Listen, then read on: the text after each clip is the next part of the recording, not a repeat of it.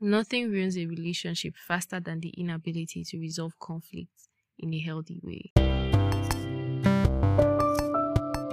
Welcome to Relationship Recipes, where Creamcat helps you build a thriving relationship by leading you to becoming your best self.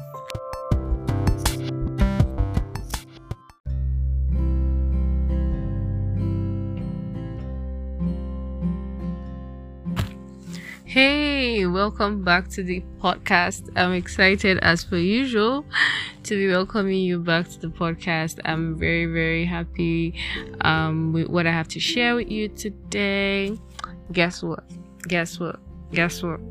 I'm reading the first part of my book. I think it's so powerful. The very first part of my book, I think it's powerful. So I'm going to be reading the introduction too, and I just want you to kind of get a little glimpse into my head as per what I'm thinking when I say that fights are atomic. So let's get in. One of the biggest lies we've been told is that fighting makes our relationships better.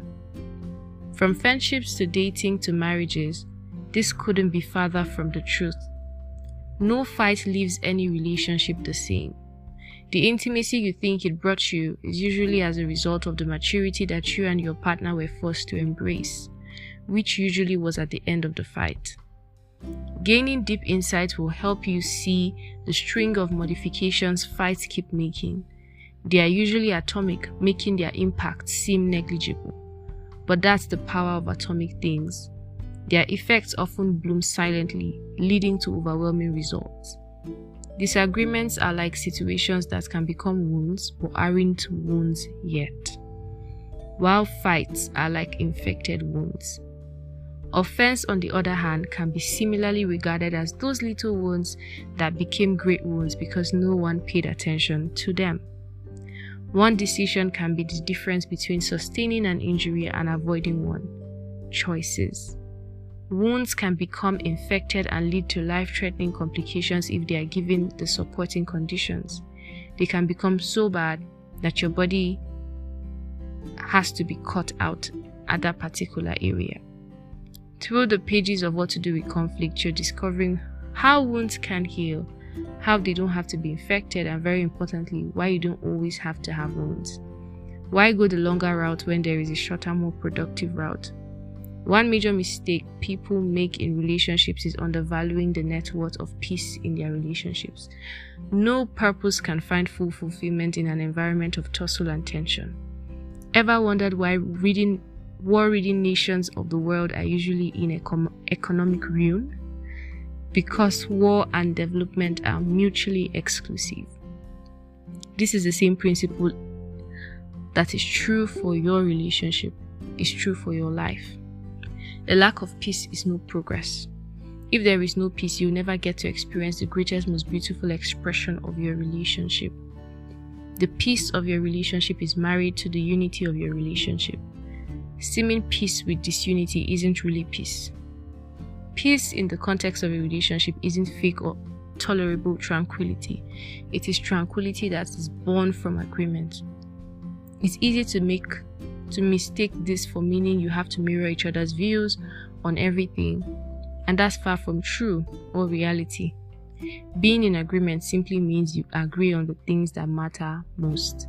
It also means where you both have different perspectives on how matters should be handled, you understand and respect each other's views, and it shows in your actions. My desire for you is that as you read, you disarm the power of fights in your relationship, grow together in understanding your partner, and I also hope that you develop a sound way to navigate disagreements, and most importantly, build the haven of peace and unity that would birth the best version of your relationship. I really love this part of the book because it kind of just gives you an overview of what I was thinking when I started to write that book. And oftentimes when you say, oh, fights are toxic, people are like, what? Fights make you better. You've got to fight. I mean, I remember someone saying she walked out of a relationship because they were not fighting. And I'm like, it's tricky. It's one thing to say you don't have any form of conflict or disagreement, yeah, that's kind of questionable, because everybody would always have a disagreement and have conflict. But when you say you walk out of a relationship because you're not fighting, now that's toxic. Because why does anybody want to be fighting? Oftentimes we find ourselves in fights not because we intentionally chose to be there, but because they happen because we couldn't amicably resolve a conflict or a disagreement, not because we want fights to happen. So it's questionable when you think that you will thrive in the context of fighting.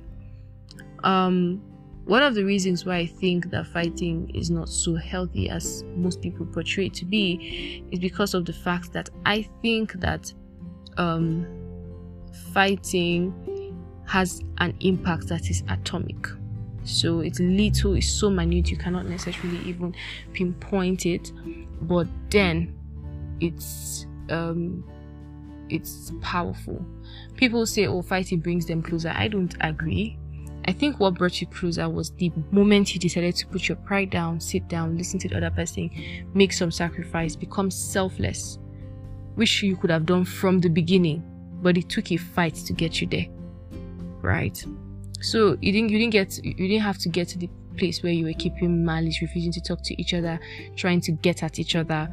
Even some people go as far as using words, mean words, and then you now finally come back to now sit down and be like, hey, let's listen to each other. I mean, you didn't have to go that route. You would have simply from the beginning, oh, this is a disagreement, this is a ground where it is not common for both of us. How do we move forward? That could have been done. So when people say fight made them closer, I'm like, no. What you should have done instead of fighting, that you did at the end of fighting, is what made you closer, not fighting in itself. And I think what fighting does is that it starts to kind of chip in at the value you both have for each other, and it significantly begins to attack your intimacy in a way that you do not even recognize. Right? So for people who don't even get back from that side of the entire toxicity, they don't even know when they lose what they used to have. Which is why I think that fighting can be and is toxic.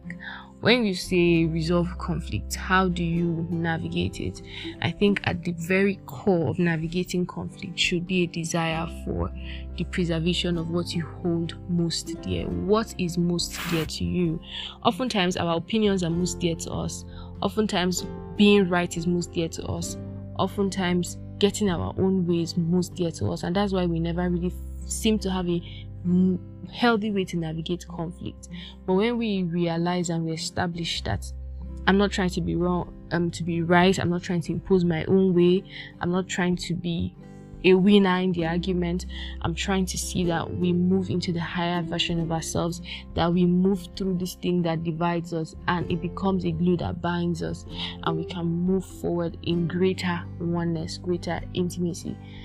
Then you can now say you're going to have a more healthy way to navigate conflict moving forward, when you're both honest, you're both transparent, and you both have a common goal.